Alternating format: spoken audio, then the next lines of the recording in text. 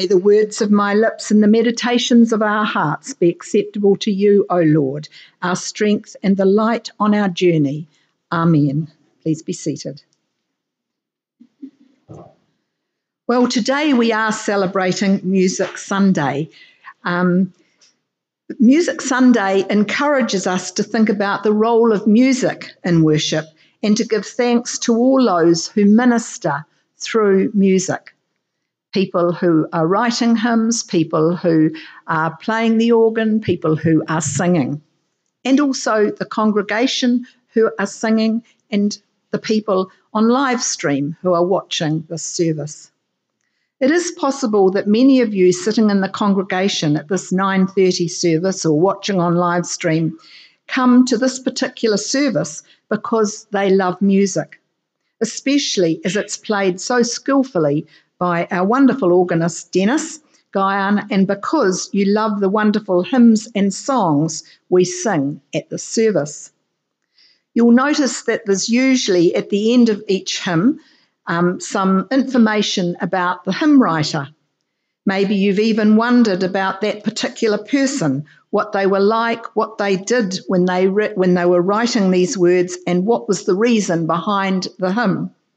Well, today it's my greatest pleasure to be able to introduce one of those wonderful hymn writers to you and to ask her some questions about her work.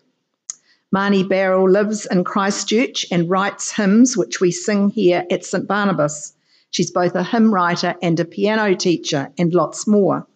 And I'm told by our esteemed organist that we have sung at least 16 songs that Marnie has written. So now I'd like to invite Marnie to come forward, and I'd like to ask her some questions. We'll get our technology all set up so you can all hear. Would you like to come over here, Marnie? Oh, my goodness me. Oh, well, let's fix your gadget. Oh, yeah. Hopefully that will do. And we'll switched on. There. Switched on. So, and I should be audible now. Yes, and I should be audible. So you should all be able to hear, which is good. So welcome, Marnie. Thank you. And it's a real pleasure to have you. And one of the first things I'd like to ask you is, how came you start to be writing hymns?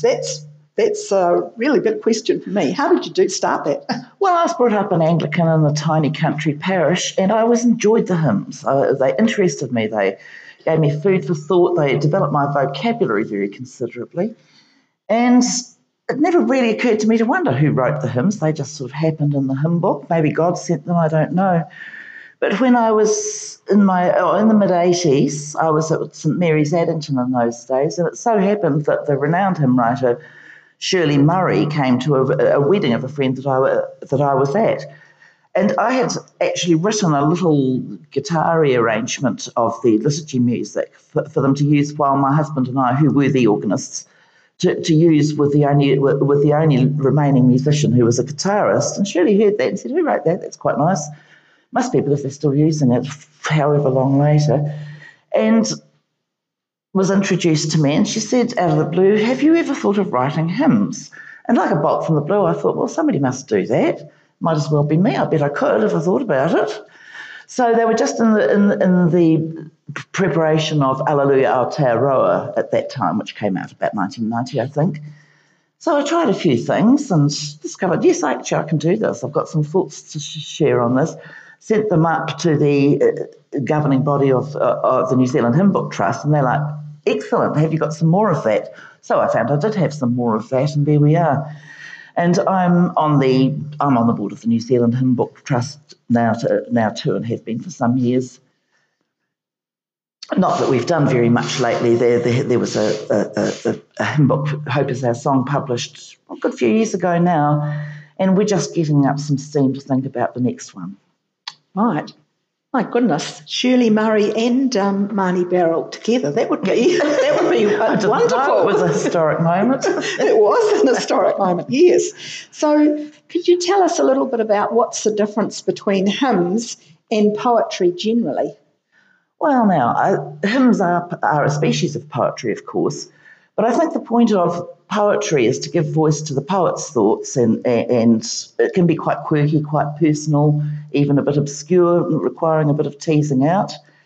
Whereas that's not really the job of the hymn. The hymn is to give voice to the singers, not to the writer.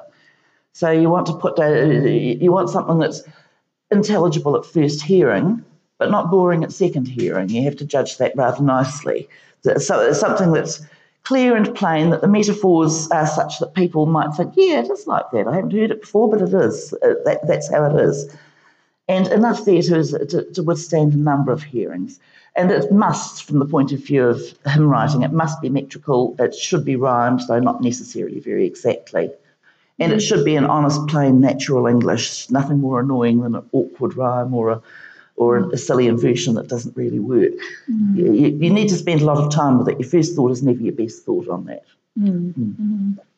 So there is a difference between poetry and... Yes, I also write poetry, and I can read a little bit privately, but I can allow myself to be very much odder in my metaphors there than in hymns. Yes. I can understand that. Yes. So what makes a great hymn or gives you pleasure? What makes a great hymn? I think everybody's got their own answer for that, but nearly all my favourite hymns are classic hymns like Hallelujah, Sing to Jesus, or Little Mortal Flesh, ones with a bit of sense of awe and mystery to them. And they've always got a few really good metaphors that give you an immediate mental image that's worth having and worth dwelling on. To me, hymns need to be either to or about God. They're not always these days. They're very often about how nice we all are and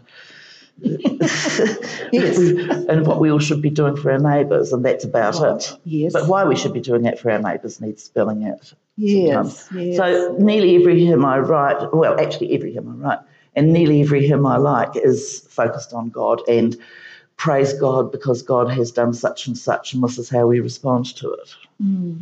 How many hymns do you think you might have written? I haven't counted. Oh, right. You've probably sung about half of them here, I would think. Right. So maybe 30 or 40 hymns that you've sort written? of amount. Goodness. And I do add to it from time to time. I get people asking me quite often to do fairly bread and butter things like a school song or something like that. Right. Okay. So it's wonderful to sing the older, well-known hymns, and it's also wonderful to feel that we have hymns that we can relate to the context of being in New Zealand rather than, singing about winter when we're all out on the beach with barbecues. So as New Zealanders, it's really lovely to have some hymns that are in our own environment. Can you tell us something about what's different about New Zealand hymns? Well, first of all, as you say, there's that upside-down Christmas thing, that our summer is our Christmas. And that's been said by now. I don't know that we need to keep saying it. I mean, Shirley Murray wrote Upside Down Christmas. Willow Mackie wrote Not on a Snowy Night, and so forth. And all the New Zealand Advent and Christmas hymns have got at least a nod to the Pahutakawa and the sunshine. And that's fine, that's worth saying. As you say, why do we want to sing about sleigh bells in December? Yeah, or at all, in fact. Yes, that's right. Yeah. What does it feel like when you're seeing the congregation and the people on live stream actually singing a hymn that you've written the words of? What was it like for you when you were sitting down there? Well, I'm quite honestly proud because, as I say, the point of this is to give fitting and interesting and faith-developing words to the singers, not to me. Yes. Yeah. So if I can provide that service and provide something that's liked and enjoyed, and people say, yes, I think that's right. I never thought about it like that before, but yes, that's actually furnished my vocabulary and my faith. Yes. That's a very proud moment for me. That's great. So the first hymn we sung was written by you, and we singing another one at Offertree as well. Yeah. So could you tell us about a recent hymn that you wrote, and perhaps after your words we can sing it coming up, led by the hymn writer? That would be wonderful. So can you just tell us about one of the latest ones you've written? Well, actually, Janice and I have had a bit of a confab about that. Excellent. We're not going to do the one I was going to talk about as an extra, so I might talk about the one we're going to sing for the Offertree. Yes, fantastic. Which is Relentless Lover, which you'll see in due course.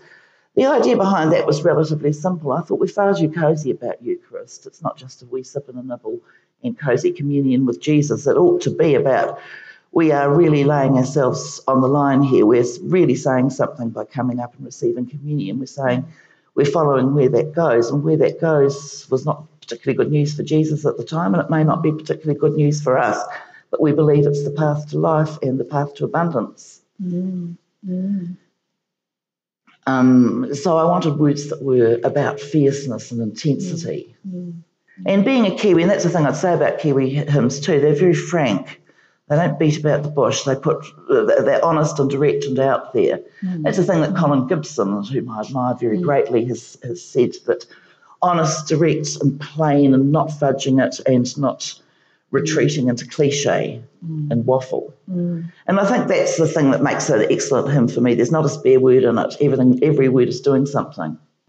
And that's the thing I have to do when I write hymns myself, is get something down, make a bit of a block out of what I want to say so that each verse has got a point and a logical progression of ideas. And certainly what I first think of is going to have an awful lot of padding and nonsense in it. So most of the rest of it is paring that back and making sure every word's doing a job and that the flow of ideas is logical.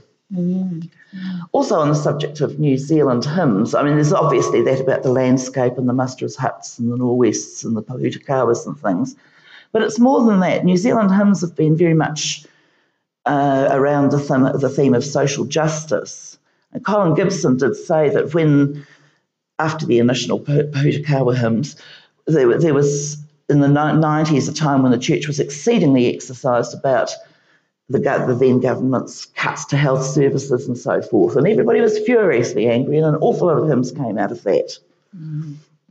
And that social justice and equality and fairness and peace and justice have been major themes in New Zealand hymnody ever since. And that's a particular thing of Shirley Murray's social justice and peace, and she's done a great deal around that. So that's the thing about New Zealand hymns that I appreciate and follow on with. When I was doing theological studies, feminism, the feminist theologians were quite important to me. They opened my eyes to a great many things about what's wrong with the way things are and where as Christians we might want to place ourselves in relation to that. So it's a given for me that you use gender-neutral language as far as possible to include as many as possible and so forth. And that comes through in your writing very strongly, the gender-neutral Well, I think so. And I think hymns that voice, frankly, anger on behalf of the victims are quite appropriate because as, well, frankly, comfortable middle-class white Christians, we have had it reasonably good and a lot of people haven't. And it's a puzzle to know where to place ourselves in that, like that first reading this morning. So that those who have not too much, and those who have too little, those who have little don't have too little. And that's the thing to know how to place ourselves there. And it's a paradox and a puzzle. Jesus said to the rich young ruler, "Go and give it all away and follow." And he's, I can hear a hymn being written as you're saying those words. Perhaps we'll be the first to sing it. Is there any last words that you'd like to just add about being a hymn writer and, maybe listening to it sung, or what are your thoughts that you'd like to pass on? Well, what I've very much enjoyed about it is the collegiality and support of people like Shirley and Colin and striking off each other a bit and resourcing each other. And it certainly refined my appreciation of what I like in a hymn and why I like it and how to do it better. Yes. So that I don't put out, just any old thing. Yes. Yeah. It takes time for a hymn to get known. And there are hymns I wrote in the 80s that are only now starting to be part of the repertoire, of the standard repertoire and get done a lot. It does take time. And, of course, there are things I wrote 40 years ago that I wish I'd had another go at. But it's written. It's right. Yes. So is there a favourite one you've got? Actually, Relentless Lover that we're going to sing this morning is one of my favourites. Okay, we're going to sing for the offertory Relentless Lover, and we're going to have the hymn writer sing it with us. Isn't that magic? That's wonderful. Thank you very much, Murray. Wonderful to have you here this morning and to be able to share being a hymn writer with us. Well, thank you for asking me, Pauline, and thanks for your attention, everybody. Right. Yep. Good. Yep. It's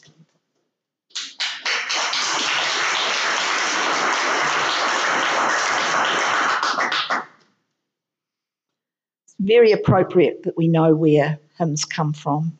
It's wonderful to hear the background to it. So now we'll